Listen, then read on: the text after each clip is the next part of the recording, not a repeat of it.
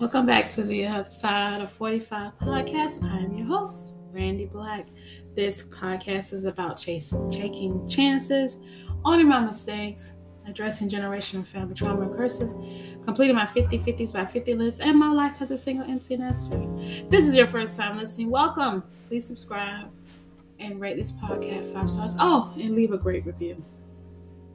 This episode, I'm going to talk about mental health. Since July is BIPOC Mental Health Month, formerly known as B.B. Moore Campbell National Minority Mental Health Awareness Month, Mental Health America is doing this awareness for BIPOC Mental Health Month. And I want to do my part, so I'm going to share my story. My last solo episode, entitled The Plan, The Ugly Dress, in 2019, I shared some personal information about my mental health struggles. It was difficult for me, and it brought up memories that I had not thought about in decades. And I was telling my daughter about the memories that resurfaced, and she encouraged me to share more on the podcast. So here we go. Now, that last episode went kind of deep, dark. So this episode, I'm going to talk about some things, but it's not going to be as deep and dark because when I tell you it took me some time to process, it really did.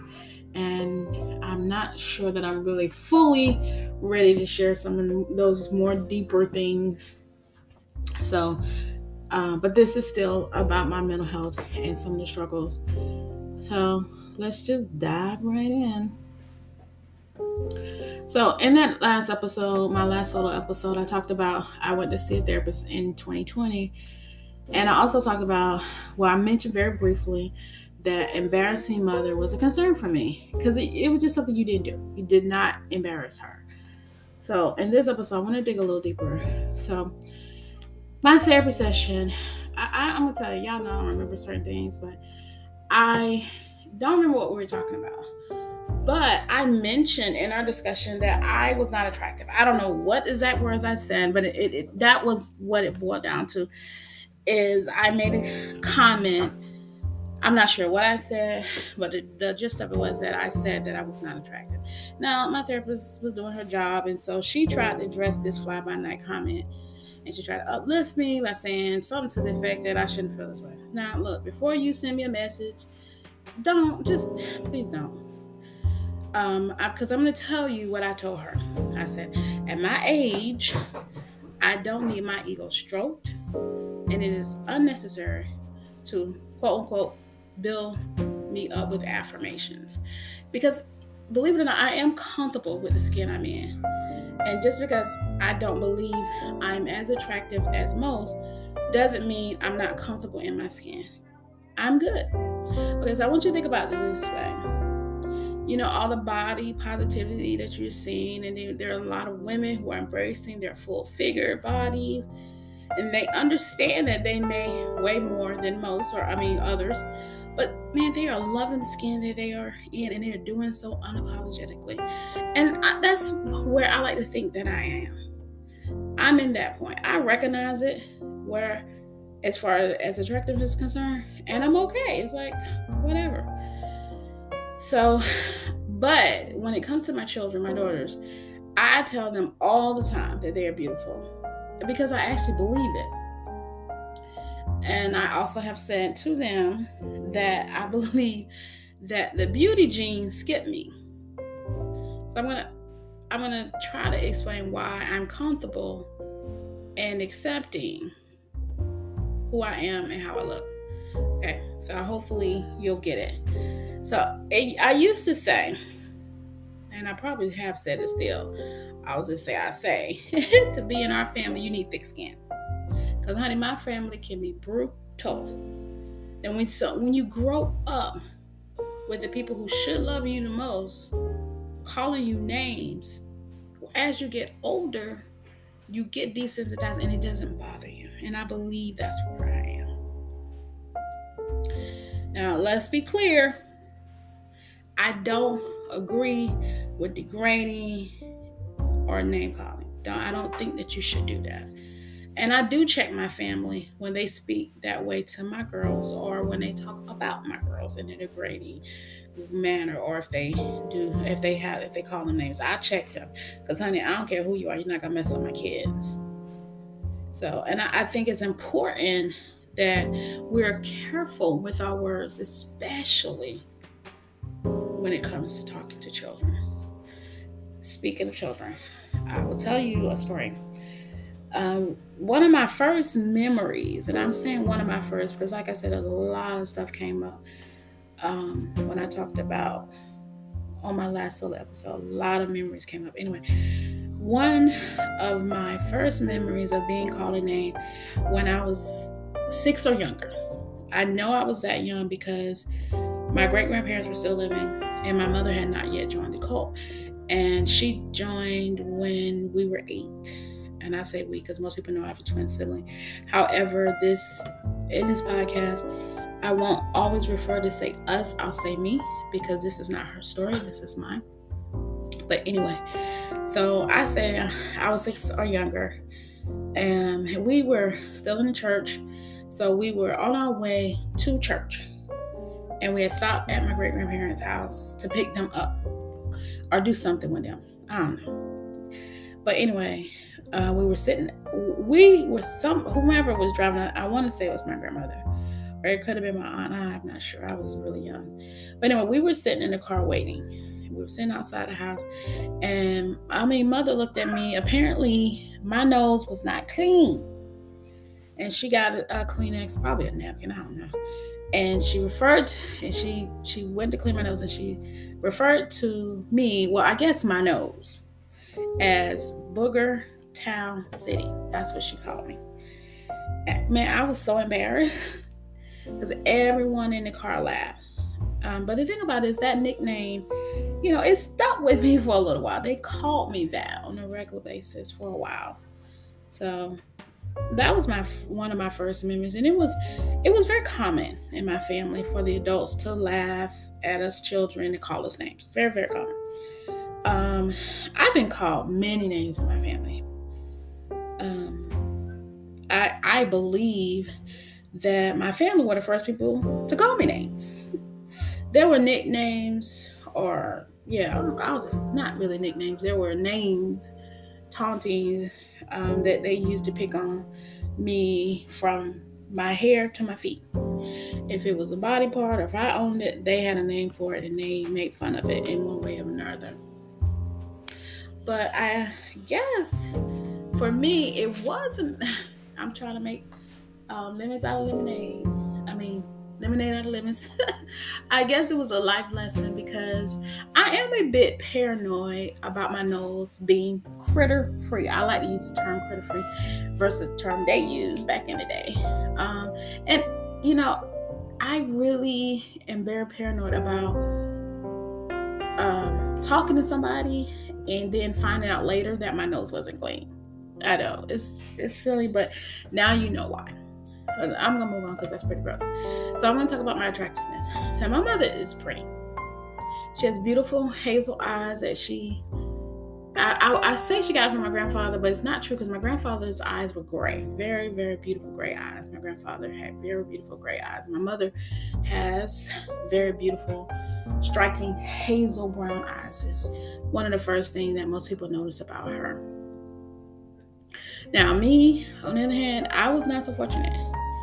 I have called myself ugly many times. I mean, so many times I can't even count. And it makes my girls angry. And I want to say I tried to stop, or that I stopped, but I've had to work on that, because the girls, they don't understand, or they didn't understand in the way I meant it, that I was accepting my looks, and I didn't look at it as putting myself down. I still don't look at it as that. But anyway, they do. And so I do try to avoid that type of language. So let me tell you how I upgraded it. I upgraded, and I think I've said it on this podcast before, I've upgraded it to say that I have the perfect face for a podcast. Okay, but then, like, I'm starting to do video podcasts, so whatever. And a relative, and speaking of when I was growing up and some of the negative things that was said to me, a relative said to me, and I won't say the relationship, she said to me when I was a child that she was like, that I was an ugly baby. And so it was more like, my goodness, you were an ugly baby. I mean, you look better now. I just remember that, and it wasn't one time. The fact that, or the thought in my family that I was an ugly baby was just common. People said it all the time. It was just something, as a very young person growing up as a child, I just accepted, that I was an ugly baby. And there are pictures of me as a baby, and I don't really know how I take it, because I've always been told I was an ugly baby. So when I see the pictures, I don't know that I'm that upfront and say, oh, I was ugly, or if I look at myself that way. I've never really commented or even really thought about it until now, whether or not I felt like I was ugly. And it doesn't really matter, because I'm not a baby anymore. But it wasn't just, like I said, it was said, it was more like, I want to say a common thing, that's just how they felt. So I grew up knowing that, or believing that I was an ugly baby and that I was looking better, just never pretty. And as a matter of fact, I remember mother being asked point blank, did she think that I was pretty? And she took a long pause and she said, well, I think you look okay. And she just put her hand up. You remember, like, back in the day, we would do that little hand, like, I think you look okay. But then is what she said after that. She said that she pointed out a friend of mine, a good friend of mine, Nicole, and she said that she wished that we looked, I don't want to bring my twin sibling, but anyway, that we looked like this one person. So that was really difficult for me, because this was a really good friend of mine, and I knew that my mother wanted me to look like that, and that who I was not good enough for her. And she tried. And I know, ouch, and that's harsh. And I'll admit that knowing that she wished that I was pretty, it was hard. It was a hard pill to swallow as a young girl. And I also felt like I was a burden and unwanted and an embarrassment. Now, I've discussed before that mother didn't want me, and I'll talk more about the feelings of being a burden to her on a later podcast. But anyway, the name calling, the fear of embarrassing mother, being told that I was ugly and that she wished I looked like someone else. You know what? I get it. It shows up in my life. It showed up when I was raising my children. Like, for instance, I wouldn't take pictures.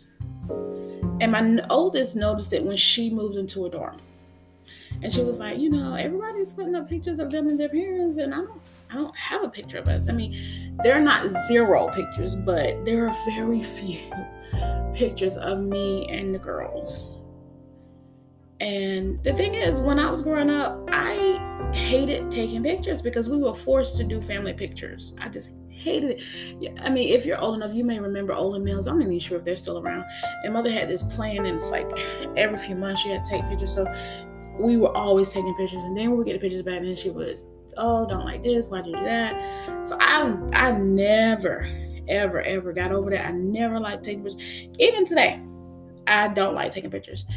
But I will say this, and I said in the intro that I'm owning my mistakes. To me, that's a mistake. I know that was wrong, and if I could do that over, I would, because I do regret not taking more pictures. And the thing about it is, you can't undo it. So if you're listening and you're like me, you don't like taking pictures, I would ask that you reconsider. Think about the future, because you might take some pictures that you may not particularly care for. It's not very flattering, so you might don't put them up. You'll have the option because you have all these pictures. But if you don't take the pictures, then you don't have any options. You have nothing. Now, I do take more pictures now. Like, if you go to my Instagram, you'll see me sharing my fitness journey on Instagram, and you can see I make sure that I'm in the pictures now. Now, it is from the neck or shoulders up, but it's me nonetheless. And that feeling that I wasn't pretty enough, it was hard because I felt like I was an embarrassment to mother. Because she was looking at other people and thinking, why am I not having kids that look like this? Or we'll say a child. But anyway, so going back to my last episode, when I shared the story about the young man in the cult that ended his life and mother's reaction being how embarrassed his family must be. Now, we understand, I hope you understand that, of course, she was projecting. Those people never said those things. That was her projecting her feelings, like how she would feel if we had done that to her, which is one of the reasons why I made sure that that was not something I thought about as long as I was living with her. But discussions of us embarrassing her was very common in the household. And I knew that she expected us to behave and look presentable. And when we didn't, she let us know. Now, that in itself can take like 20 freaking episodes, because there were so many instances where we did not meet those standards and the repercussions were horrible. And I knew that she was very disappointed that we embarrassed her by doing one thing or another. And I'll talk about that more on the podcast. But just for today, that pressure, when I was in the cult and raising the girls, I still had that pressure, that same concept that she did, don't be embarrassing. And so I understand that how I was raised and how I look at myself, is a direct reflection on how I was raised. Like, take mirrors, for instance. I avoid them. Yep, I avoid mirrors. I'm not afraid of mirrors, but I do avoid them. When I moved into my condo, there were no mirrors in the bathroom. And I knew that wasn't gonna work for the girls because they were teenagers. So of course for them we put a mirror in their bathroom, but they also have full-length mirrors because they're very beautiful, great bodies, and they love looking at themselves, and they should. Everybody should be looking at full-length mirrors except me. But yes, before you ask, if you're wondering, there is a mirror in my bathroom. Now, do I look in it? Not really. I mean, I use the mirror for the purpose. I use them to make sure that I am not looking like a toad, but I'm not one of those people that's going to glare in the mirror. I think that there are times, honestly, if you can comprehend this, that I am actually staring or looking in the mirror, but I don't actually see myself. So, like, if I'm brushing my teeth, I'm looking at it just to look at my teeth. I'm looking for my hair. I'm just looking at it for my hair. I'm not really looking at me, despite my song. I know y'all think it, but you love it. Okay, but y'all know anyway.